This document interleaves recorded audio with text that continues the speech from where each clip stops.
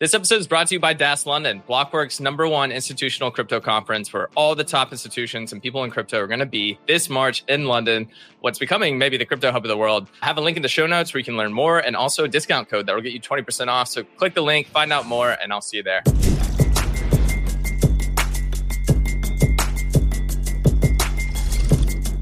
What's up, everybody? Welcome to another episode of Lightspeed. Today, we're joined by Yannick from Elusiv and Jorit from Light Protocol, which are two of the leading privacy protocols in Solana. Guys, welcome to the show. Great to be here, Garrett. Pumped to have you guys here. Mert, he got the ick from Breakpoint. I think most people actually survived, at least from what I see on Twitter. There was no general sickness, but Mert doesn't have the immune system. So it's just going to be us three today.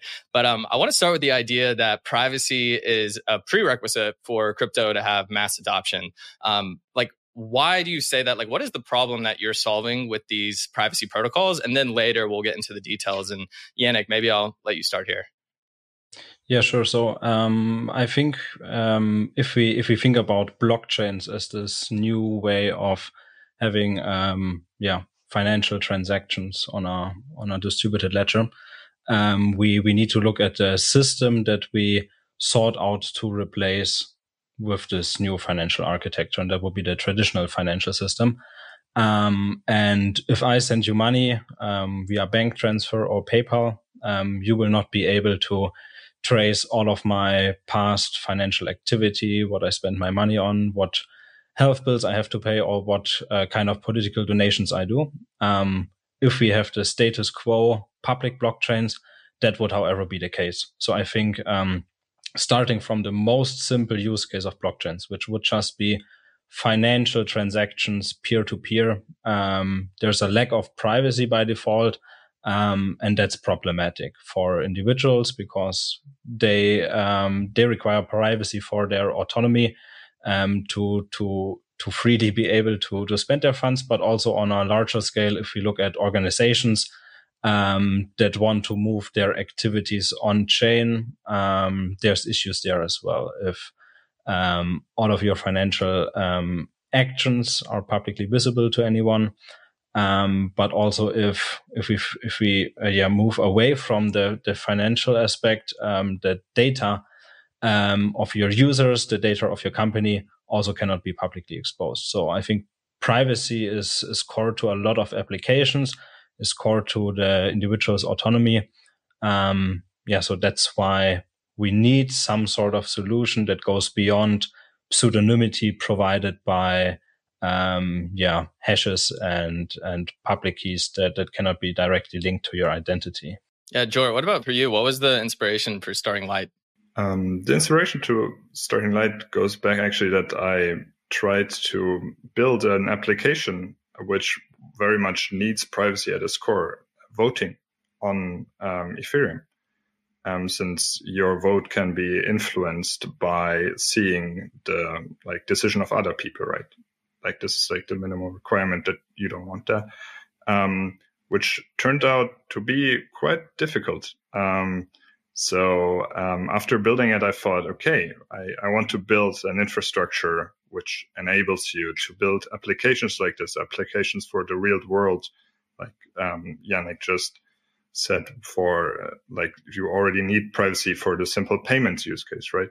But even for other use case, even more so, like voting, or for any business to go to do business on the blockchain, right? You have supplier relationships, which you don't want to expose as an example to the general public. It can be actually a competitive disadvantage for you to expose this data.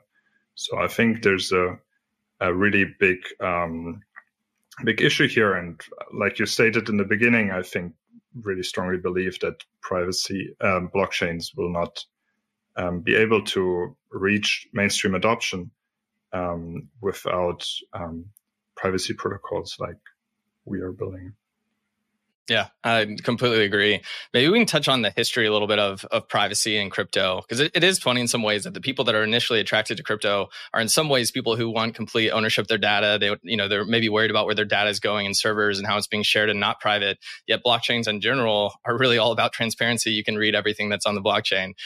We saw things like Zcash come out.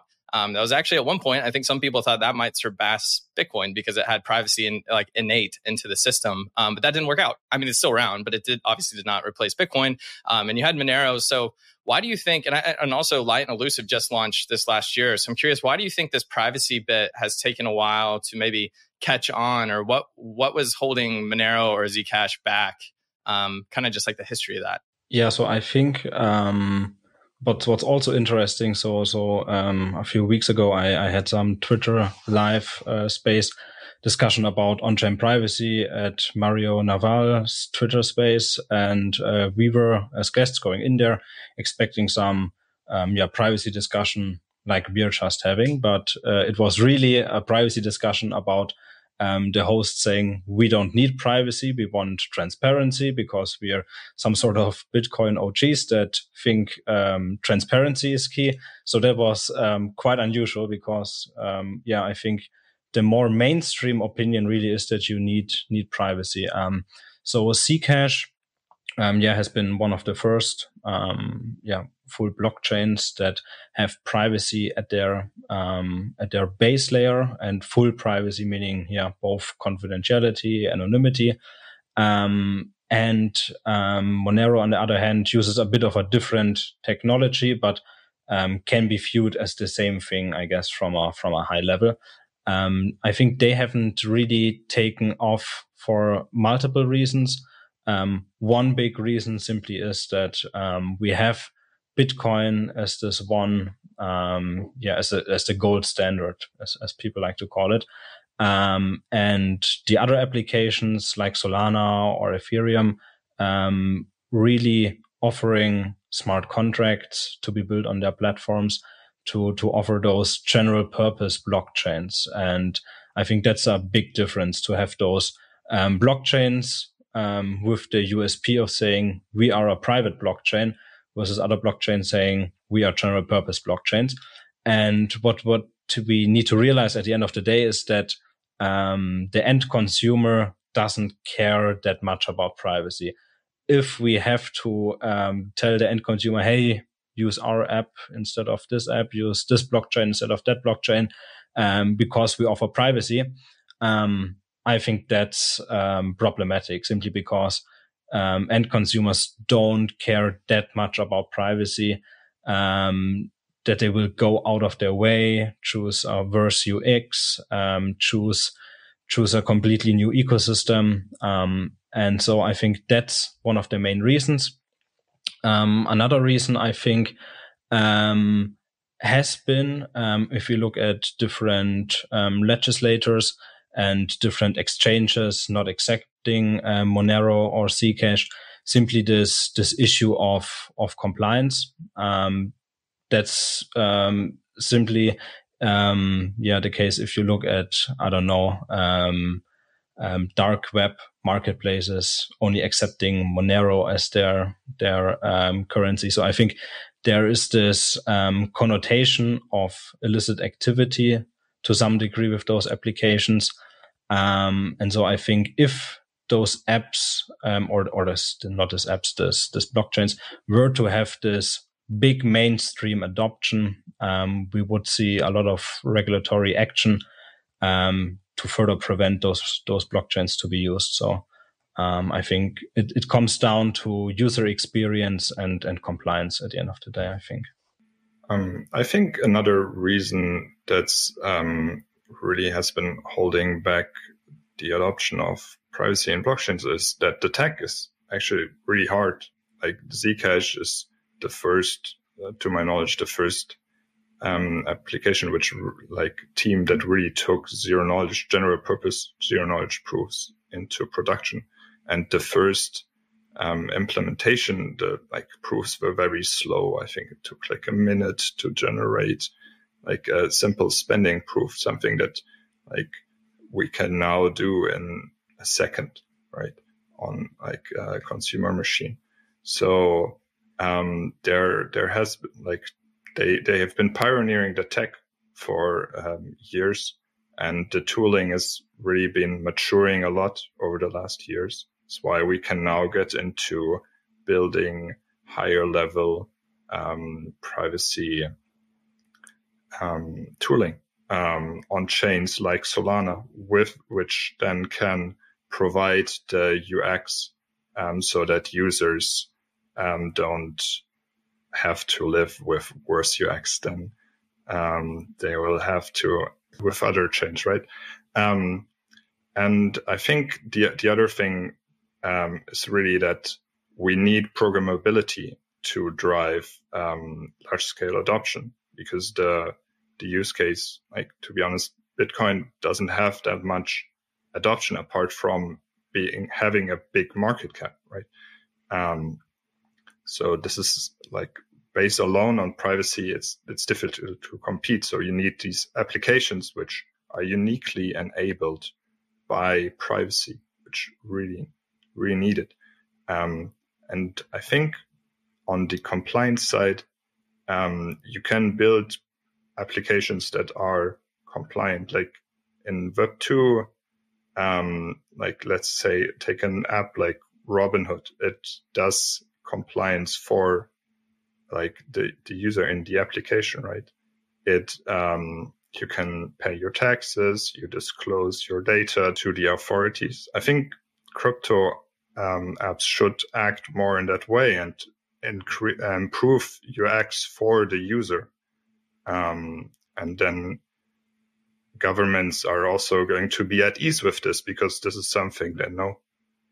And I believe that we can structure with free applications in this way on the surface, so that we have the best of both worlds and we don't face a regulatory backlash. I think what's also important at that point, something that you mentioned with the 1 minute proving time on Zcash, just imagine when looking at messaging, right? Let's say end-to-end encrypted messaging would take you 1 minute to send an encrypted message to your friend, right? Nobody would be using end-to-end encrypted messaging. So, we've seen this great improvement over time, and now are finally at a point where we can offer those applications. Almost seamlessly, I guess. And one important thing for encryption is actually hardware support, right? And we're not even there yet at this stage with zero knowledge proofs. So you can imagine that in the future it's going to be even more seamless. Jord, I know you've probably explained this 1,000 times, but at a high level, can you explain what a ZK proof is? Sure. Yeah. I mean, like, at a high level, you can prove that you know something, right, without actually revealing the input data. So in more technical terms, you will generate a witness, which is your private input data, right? Then you will have some public input to actually tie your proof to something in the real world, like in most like privacy protocols like Zcash or like Light Protocol. This is a Merkle tree which you have a commitment in, and then you can prove that, and to stick with the example with the Merkle tree, you can prove that you have a leaf inside this Merkle tree, right, without revealing which leaf this is. I involuntarily went pretty deep into a technical example there. But yeah, and like the gist is that you have this wonderful technology which lets you prove that that you know something without showing. An example I think of, which I don't know if this is the best representative, but is like if you wanted to get into a bar and prove that you're 21, you don't have to pull out your ID and they can see all your information, but you can. They just know that you're older than 21, but they don't know what your age is. And ZK proofs allow you to show that. And Nick, I know like you both talked about composability, and that's one thing that with like Zcash you don't have, because there's not like an ecosystem built on top. And I think you've mentioned it would be like if you had, your friend or your mom go on a web browser and there's HTTP and HTTPS, which is secure, which helps with encryption, keep your data safe. If you had to switch browsers to actually access HTTPS, people probably just wouldn't do it. But the sense that it's actually like built into the browser, it makes it really easy and essentially like composable. So I'd like to get into actually how Light and Elusiv work. And let's get into some of the technical details, but I really want to know like what it looks like from a user's point of view, like from the user's perspective. And Yannick, maybe you could start. Yeah, sure. So I think it makes sense to just explain some similarities that both of us share. So you talked about zero knowledge proofs. Both of us heavily use zero knowledge proofs, and what we use is a special kind of zero knowledge proof, so-called CK snarks, which are just the gold standard, I guess, of zero knowledge proofs, at least from my perspective, with them being very compact, very fast to be verified. And so how we add privacy on-chain is basically we have in the zero knowledge proof setup, we have basically always two parties involved. We have the party involved that holds the secrets, that wants to prove something about the secrets they're holding, and we have the verifier. And the verifier is simply a smart contract on the blockchain or the blockchain itself. And what the user proves at the end of the day in their zero knowledge proof, and that's a similarity that we share, is some value in a Merkle tree that's on chain. And we can realize this Merkle tree structure for the user to basically prove, just as you described with, I'm over the age of 21. What that at the end of the day is a proof that you're in the age subset of ages larger or equal to 21. In our case, that would be I'm part of the subset, or I know something out of the subset of all of the assets of all users, basically. And with that, we can create what's called a multi-asset shielded pool. So we have a smart contract that holds the assets of all users, and all users have some cryptographic data structures that are being stored on chain. And then the users generate zero knowledge proof, a zero knowledge proof about this encrypted data that is stored on chain, in order for those users then to be able to privately transfer those funds to other parties. So I think those are the similarities for us using CK snarks and multi-asset shielded pools, Merkle trees, all that kind of stuff. And I think so some fundamental differences. What we attempt with Elusiv, and that's something that I talked about a lot last week at Breakpoint, and also gave a keynote about, is what we call ZUS, Zero Knowledge Encrypted User Safeguarding, which is our new decentralized compliance approach to bake compliance into this multi-asset shielded pool, basically at its core, and have a rule-based compliance in contrast to, let's say, discretionary compliance that would rely on the user to become active. So this built-in decentralized compliance is a big part of our vision. And then also the way we go about moving or adding privacy to applications. So we started off with basically allowing for private access to public applications. Basically, at the end of the day, adding an incognito mode to your wallet, adding an incognito mode to your on-chain activities. I guess what you guys mostly focus on is really private execution. So to have this private state by default versus allowing this private access to public applications. And I think why having this private access to public applications is so powerful is simply because we have this heap of public applications that need privacy, or rather the users need privacy when interacting with them. But we cannot just shift all of those applications at once to become fully private, to rethink their architectures in a private way. Instead, basically going in at the entry and exit points of those smart contracts. And by that allowing a high level of privacy. And so we allow that with our Elusiv SDK. I think we can maybe talk about that on a later stage, but that might also be too much. But with our MPC architecture that we are designing, what we're also looking at is adding autonomy basically to private applications. So if you have a private state application that allows the user to execute that application using a zero knowledge proof, I think a significant missing piece is having autonomy in that system. Let's say we are thinking about some auctioning system where we don't want, if the auctioning process has ended, some party to manually have to claim something. We want to have some sort of autonomy, and I think having homomorphic encryption and multi-party computations that we utilize with our SUS network can add this additional component to privacy. So to boil it down, build in decentralized compliance and also private access to applications.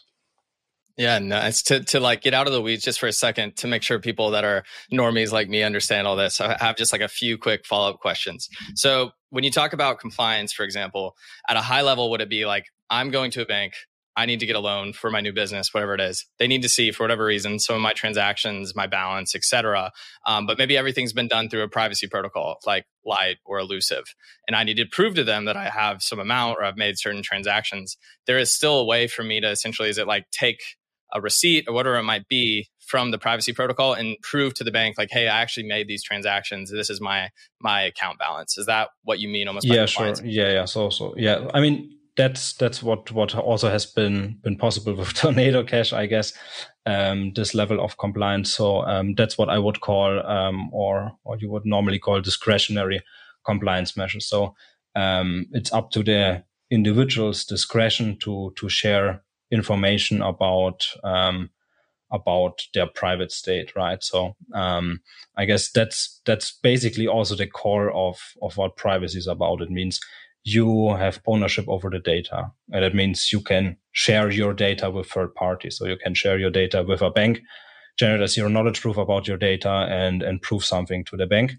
That's one part about compliance, but the bigger problem that we are trying to resolve really is the issue of illicit finance in those systems, I guess. So that's really the pressing issue, and that's also what regulators and legislators fear the most are illicit financial activities. And we've seen big growth actually in illicit finance on chain. And if we want to go mainstream as this technology and we want to mature as a ecosystem, I guess we need to find some way to combat that. And also if we think about some of the initial core principles of blockchain, right? This transparency where we said, okay, finally we are able to beat the corruption the traditional finance system has. Finally, we can beat the opaqueness. That's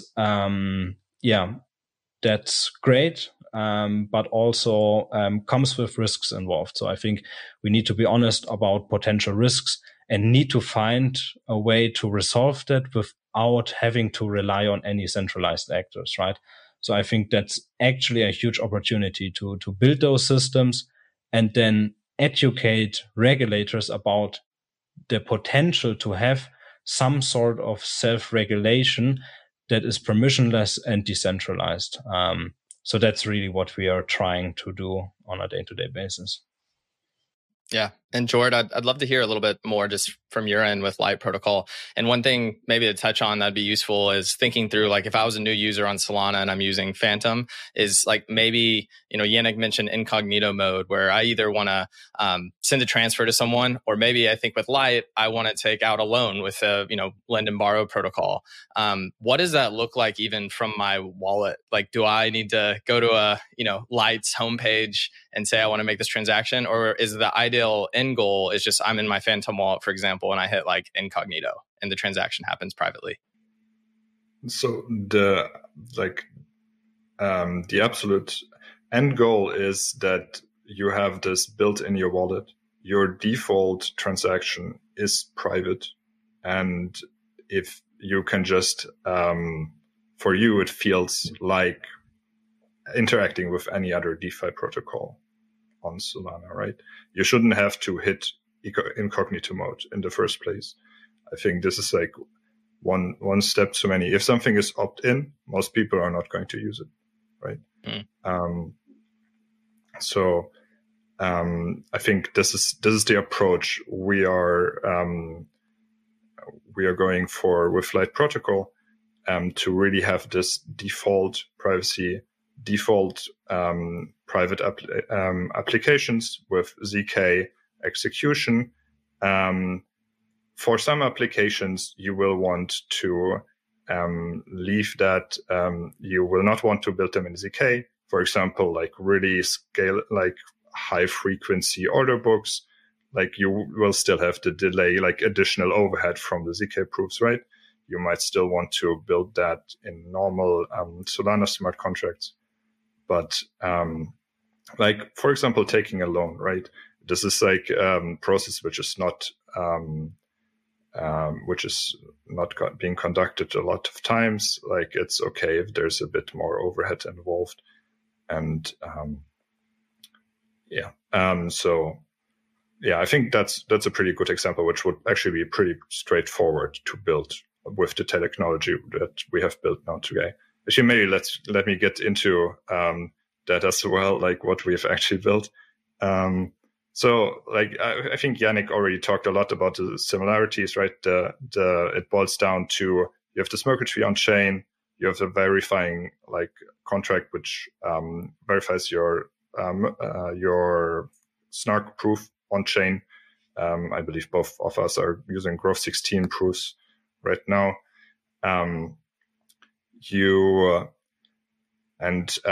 What we have, you have your multi-asset shielded pool. So what we've added to this is the possibility that you build your PSP on top of this, which means adding your custom logic proof on top of your shielded pool transaction. Sounds more complicated than it actually is. It is really like if you look at it, you really just like declare essentially the data that goes into the proof, right? And then you say, okay, for a loan, for example, I want like certain conditions to be met, and you define them there in your PSP. Like if you are an Anchor developer, you can like, it will take a bit of time. You will chew glass, but it's possible for anyone to build this. For any Solana developer to build this. And George, when you say PSP, you're talking about private Solana programs, right? Is that what that stands for? Yes, exactly. So this is our programming. This is our execution environment. Private Solana programs. You're building a Solana program which has its logic defined in a zero-knowledge proof circuit. So what it does essentially is it takes the computation instead of usually being on chain, right? The Solana consensus makes it trustless that your computation is it's deterministic and trustlessly executed on chain. The zero knowledge proof enables you to execute your computation off chain. This is also how you achieve privacy, and then verify this computation and disguise your custom PSP private Solana program logic on chain.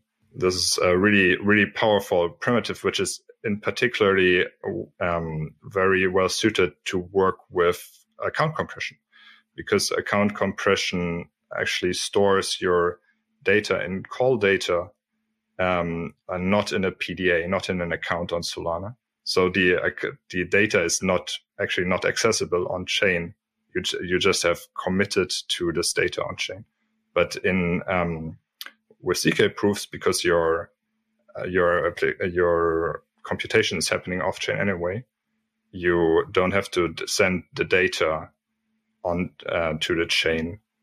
You just have your data off chain as well, so it goes very well too. How realistic is it? Like, do you think in the future that the majority of transactions are going to be private by default? And if that is the world that we end up at, I'm curious, like, one, how long you think that would take, and then two, this is kind of random, but do explorers just like fall apart? Because right now, like our analysts are on explorers all day, like tracking transactions, tracking what's happening on with Uniswap.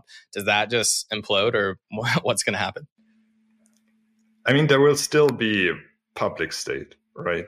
There are still plenty of applications for which you will need private stake. So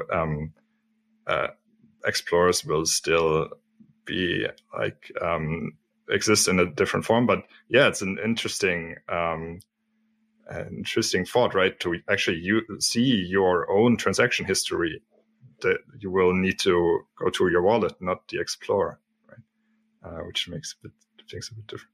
That's also so interesting about I guess both of our projects building on Solana. Really, this thesis of having some sort of a hybrid, to what degree that might be, between having super fast public transactions, having not as fast, but also, I guess, compared to other chains and proof verifiers, super fast proof verification. So to have this, private and public general purpose chain, I think, is really the future we are heading to. Definitely. And to go to your second question, like how long will this take and will it be feasible? I very much think that it's feasible. I mean, in the past, if you look at other emergent ecosystems, right, for Solana itself, until it like how long it takes to get traction. I mean, it's probably in a number of years, right, until you get really like a really big established ecosystem based on these. Yeah, we are in the early beginnings, but I'm very excited and optimistic.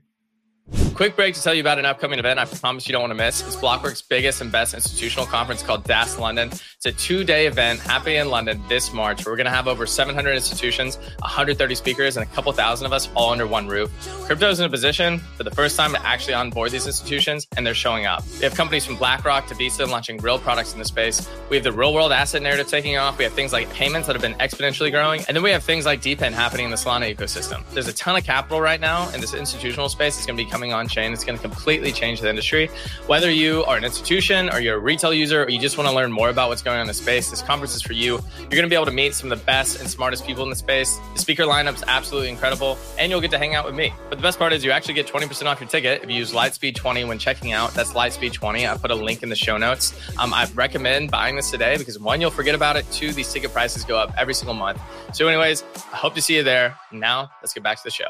Is this where using standards, I would assume, help across protocols? Because like one thing with Ethereum, and you have rollups and you have all these bridges and you have validating bridges and you have ZK proofs coming into that. And one big question is, yeah, great. These bridges will be wonderful if they all work perfectly and there's no bugs in there. But the more bridges you have, maybe, the more bugs and vulnerabilities there could be. If I think of like 90% or 50%, whatever it is, of transactions on Solana are private, does that add like a big risk surface area, or is it using these standards that are well tested over time? Like, how do you see that playing into this? Because as just like, if I imagine myself at like Bain Capital and I'm just like, oh, they're adding this complicated ZK solution on top of Solana, like, is this actually going to affect some type of backdoor bug?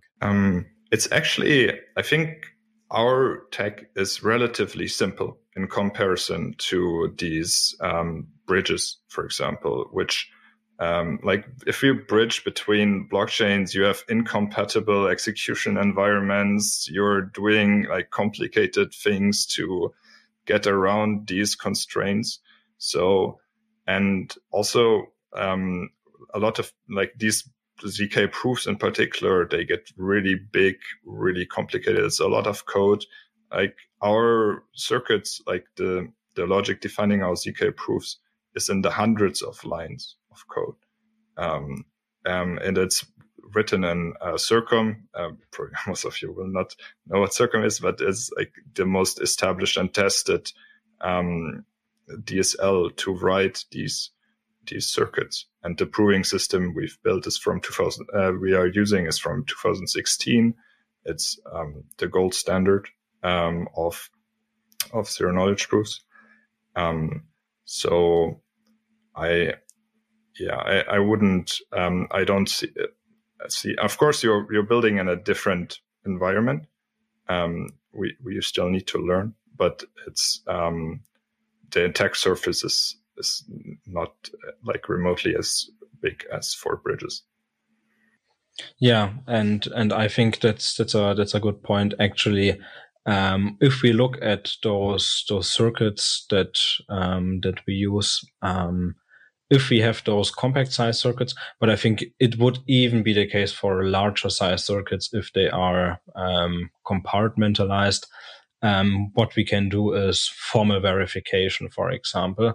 And at the end of the day, those arithmetic circuits are quite simple logic consisting of additions and multiplications. And so I think having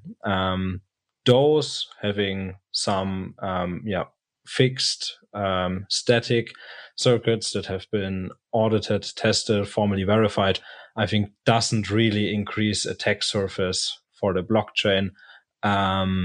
Simply like it doesn't increase attack surface for the blockchain if some new system program were to be added, and that system program has a thorough process of, again, auditing, formal verification, and public development.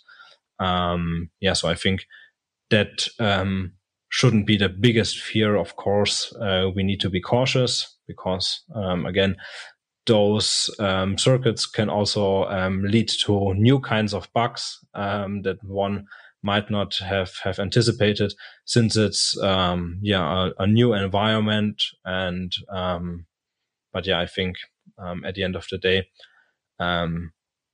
since this area is also being developed by, I guess, experts, cryptographers, it's not the day-to-day developers that touch this cryptography. So I think if we're cautious, we should be fine.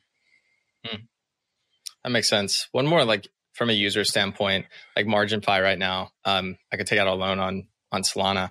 Would MarginFi essentially have to like integrate with Light or Elusiv or a protocol solution, or to more be there needs to be a protocol built from the ground up within something like Light or Elusiv, where that loan that I'm taking out can be private? So so basically there's multiple layers to that. If we want the most simple easy integration, how it will look like for us would just be you at the entry point using the Elusiv SDK. So that could be the MarginFi user interface, that could be your wallet. Any entry point from your assets leaving the shielded pool, entering MarginFi, and then from MarginFi again entering through the SDK the shielded pool. That would be the most simple solution that wouldn't require MarginFi to redevelop their whole protocol from the start.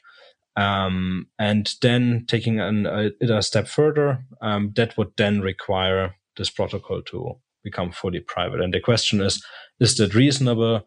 Do we want that from a user's perspective, also from a protocol's perspective?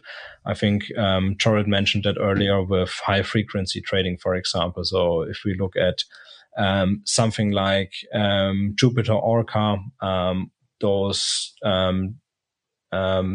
kinds of applications, what we would have to do is to build a completely new private order book to have all of that private liquidity, then have some automation, most likely then using multi-party computations in place, which all at the end of the day will result in lower frequency trading. And so the question again at this point would become, is privacy important enough for users to sacrifice this previously had a user experience. So I think for such applications, it's very advantageous to simply have this entry and exit logic. You can think of as sandwiching at the end of the day, right? So you have a single Solana transaction.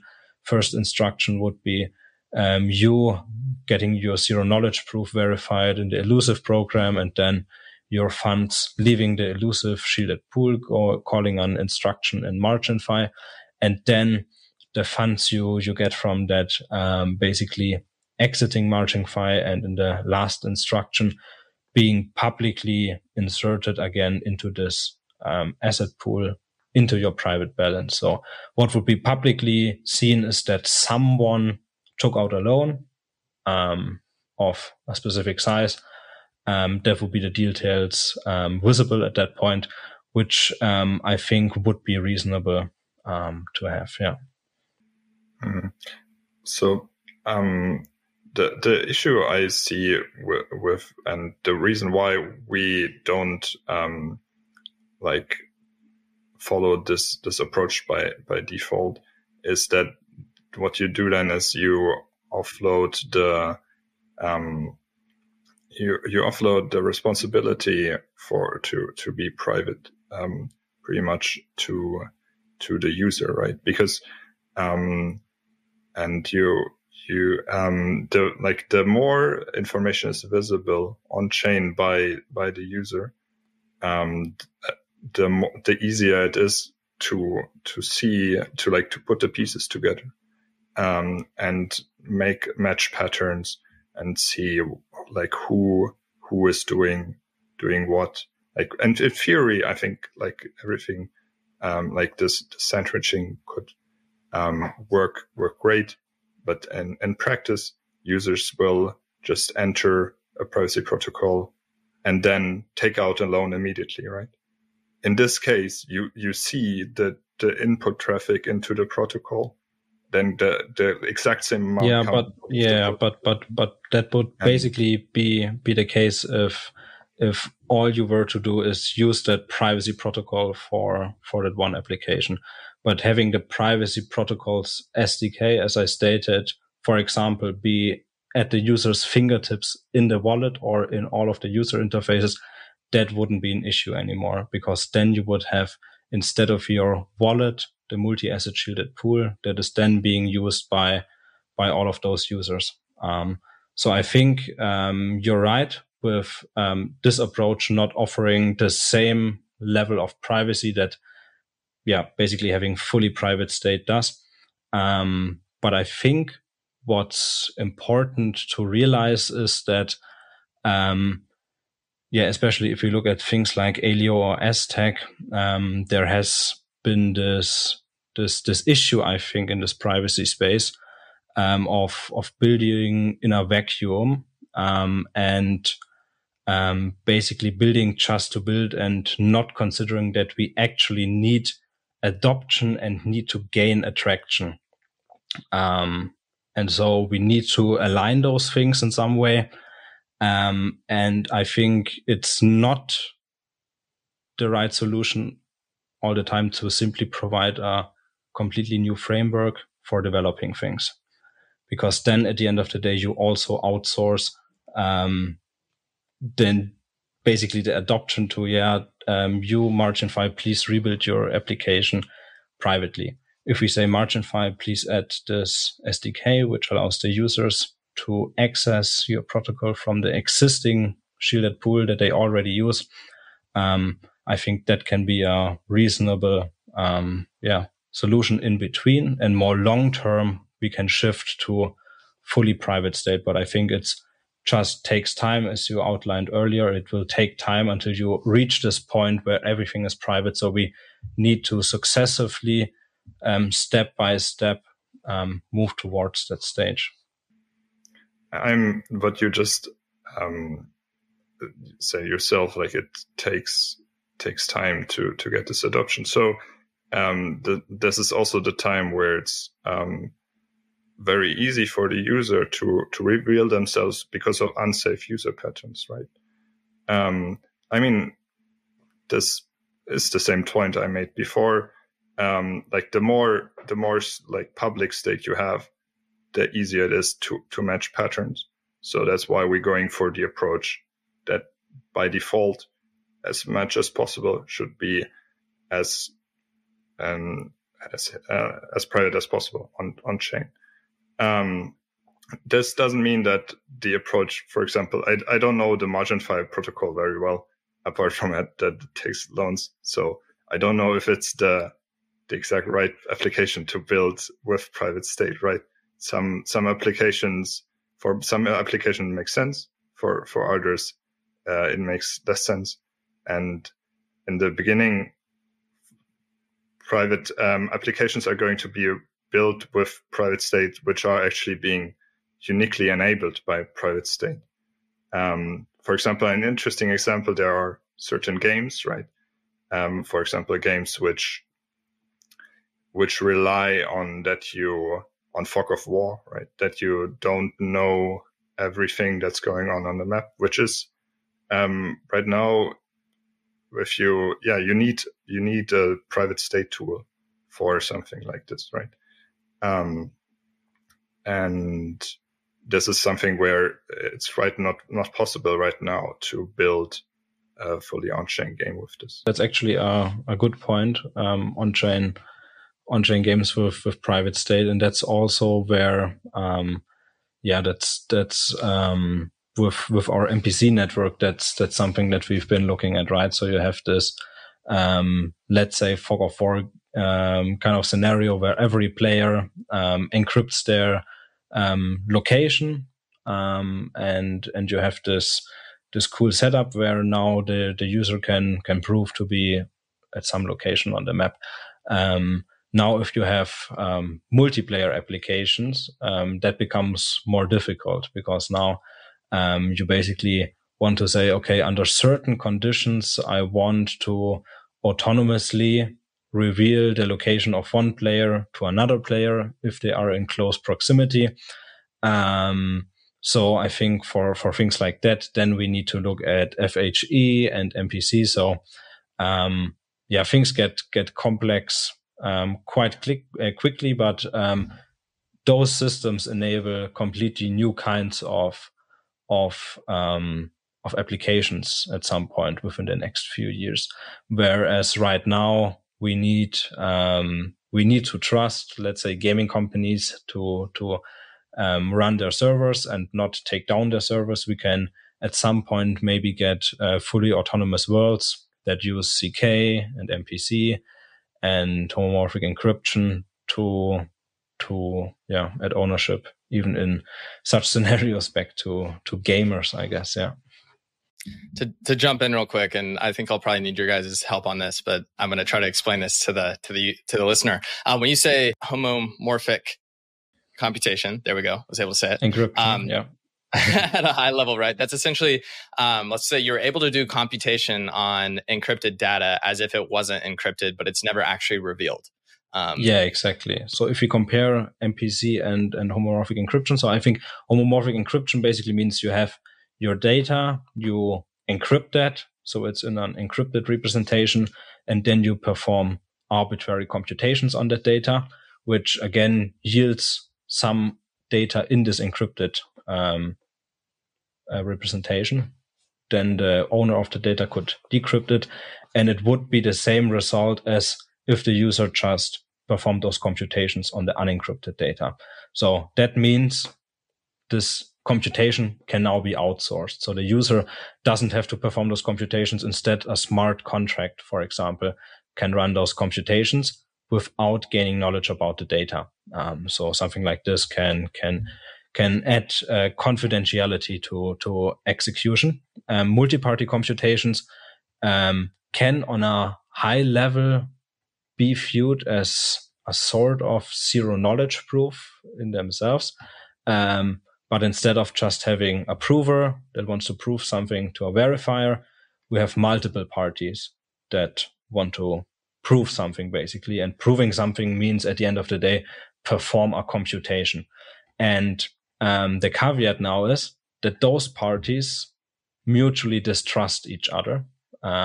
So each of them holds a private key, and they want to, or I think the simplest example would just be, we have 10 employees who want to compute their average salary, but none of them want to share their actual salary with each other. So that would be a classical multi-party computation use case. And so what they do at the end of the day is they use their own private values to generate a sort of proof, which then proves, okay, the average salary is XYZ. And so all of them are happy and can verify that the output is correct. So that would be MPC. I think the interesting puzzle piece here is that if we apply homomorphic encryption, or more specifically FHE, so fully homomorphic encryption, we can perform any computations on data, but the data still needs to be decrypted, I guess, by the corresponding owner of that data. And with MPC, we can do things like threshold decryption, threshold encryption, and can distribute data ownership into, again, a large distributed network.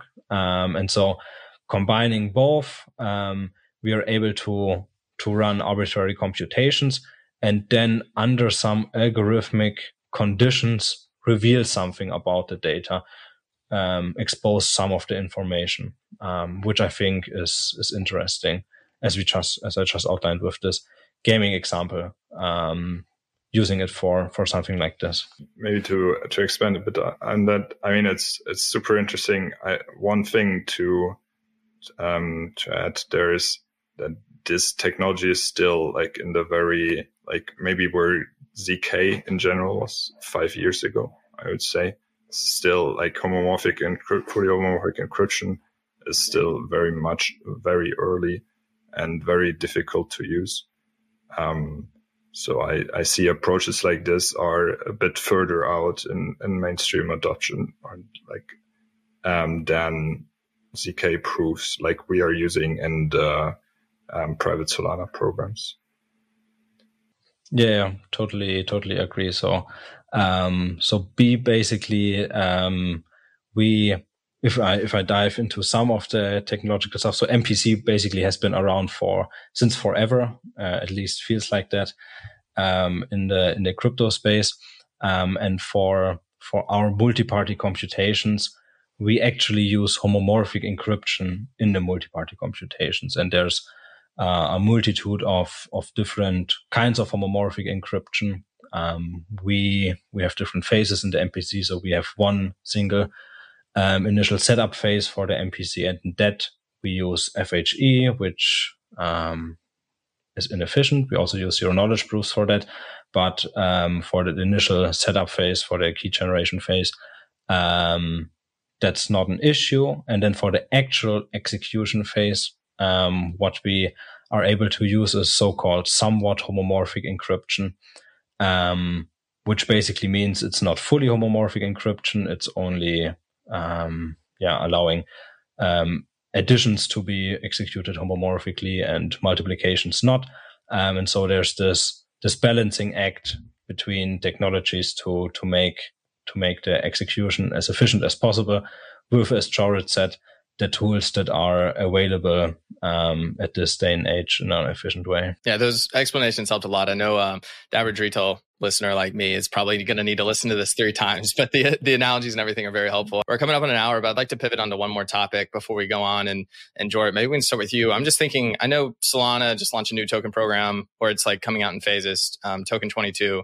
And token 2022, and they have confidential transfers, which adds some type of privacy, not into necessarily the base layer, but the Solana program library. But my bigger question is really, like, as a developer working on privacy in Solana, or even like any type of what people would call monolithic layer, do you ever feel like you're held back by the lack of features, maybe at the base layer, or some type of precompile that would make cheaper transactions? I know in Solana everything's so cheap anyways right now that doesn't matter. Is there a use case to say like, hey, we actually need like a roll up or a layer on top of Solana because we can't do everything we want to because the base layer is not moving fast enough to support our privacy features that we need? I'm just curious, like, how you think about that at a high level. Great. I mean, you touched on several things there, right? So token 22, like with the ZK token is super interesting, but like different from Light Protocol and Elusiv, since it has confidential transfers. It's like some interesting mix of bulletproofs and homomorphic encryption, which like is maybe enough for some use cases, but you can still, like, you work with encrypted values on chain and you see them changing. So you see like essentially who interacts with whom. So for example, for payments, like imagine you pay at a gas station, right? And you could essentially track the user, because you see at which gas stations the user has paid, right? So this wouldn't be enough for a payment use case like this. For other use cases, maybe I've heard that somebody's working on settlements with this, which might be fine, right? If only the transactions are private. Different part about the rollup part. Yes, we have been. I'm very excited about the precompiles for the AltBN 128 curve we have been building as a syscall into the Solana runtime. It got merged like pretty much a year ago, and it's going to make the verification of zero knowledge proofs a lot cheaper than they are now. Even though Solana is so fast and cheap, verification of zero knowledge proofs this time on mainnet is still very expensive. It will take you tens of transactions to actually get like zero knowledge proof verified. So the Light V1 right now, which is live, is not as fast as we would like it to be. So this is why we went at the like very bottom level and built these precompiles, which will allow you to verify a zero knowledge proof in less than 200,000 compute units. So one atomic Solana transaction will enable you to verify a zero knowledge proof. So Light V3, which will launch as soon as the precompiles go live, hopefully in 1.17. So right now it's scheduled for beginning of February, if nothing changed. In the past, it has changed a couple of times, so I really hope. Jordan, how would you describe a precompile to like a non-techie? So it's really it's a piece of code that's that's directly built into the Solana runtime and has like in the Solana runtime is a virtual machine, right? So the how expensive operations are is in like on a high level, it's arbitrary. I mean, of course, in reality, it's not completely arbitrary. Otherwise, these operations still are executed on hardware. They will cost you something. So this is a special piece of code for which different rules apply. So there's a specific price set to execute this operation, and it's built directly into the runtime. So this makes and then like the jump guys with Firedancer are going to lengths to implement this on custom hardware, really optimizing the implementations there to make it more efficient. So it's just a different piece of code in the runtime for which different rules apply. Gotcha. And because of that, like you said, you could get cheaper, like these proofs could be much cheaper to prove, for example. Cool. Exactly. Yeah. And so this is the verification precompile is one with which we have built. And we also, like we mentioned a couple times before, we have a Merkle tree, right? For a Merkle tree, you need hash functions. Unfortunately, we cannot rely on the standard hash functions because they are very inefficient in zero knowledge proofs. So we've built an additional precompile for the Poseidon hash function, which is the standard hash functions, which is used in conjunction with zero knowledge proofs on Groth 16. So this one is also in 1.17. So we hope that this one is also going to go live soon after. So with these two precompiles, one basic light asset transfer is going to be in one transaction, one Solana. So one is going to be one shielded transaction equals 1 Solana transaction.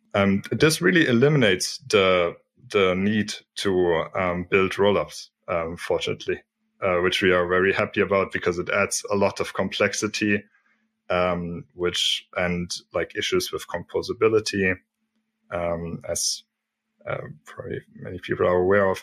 So it's really not necessary to build rollups, and if you will,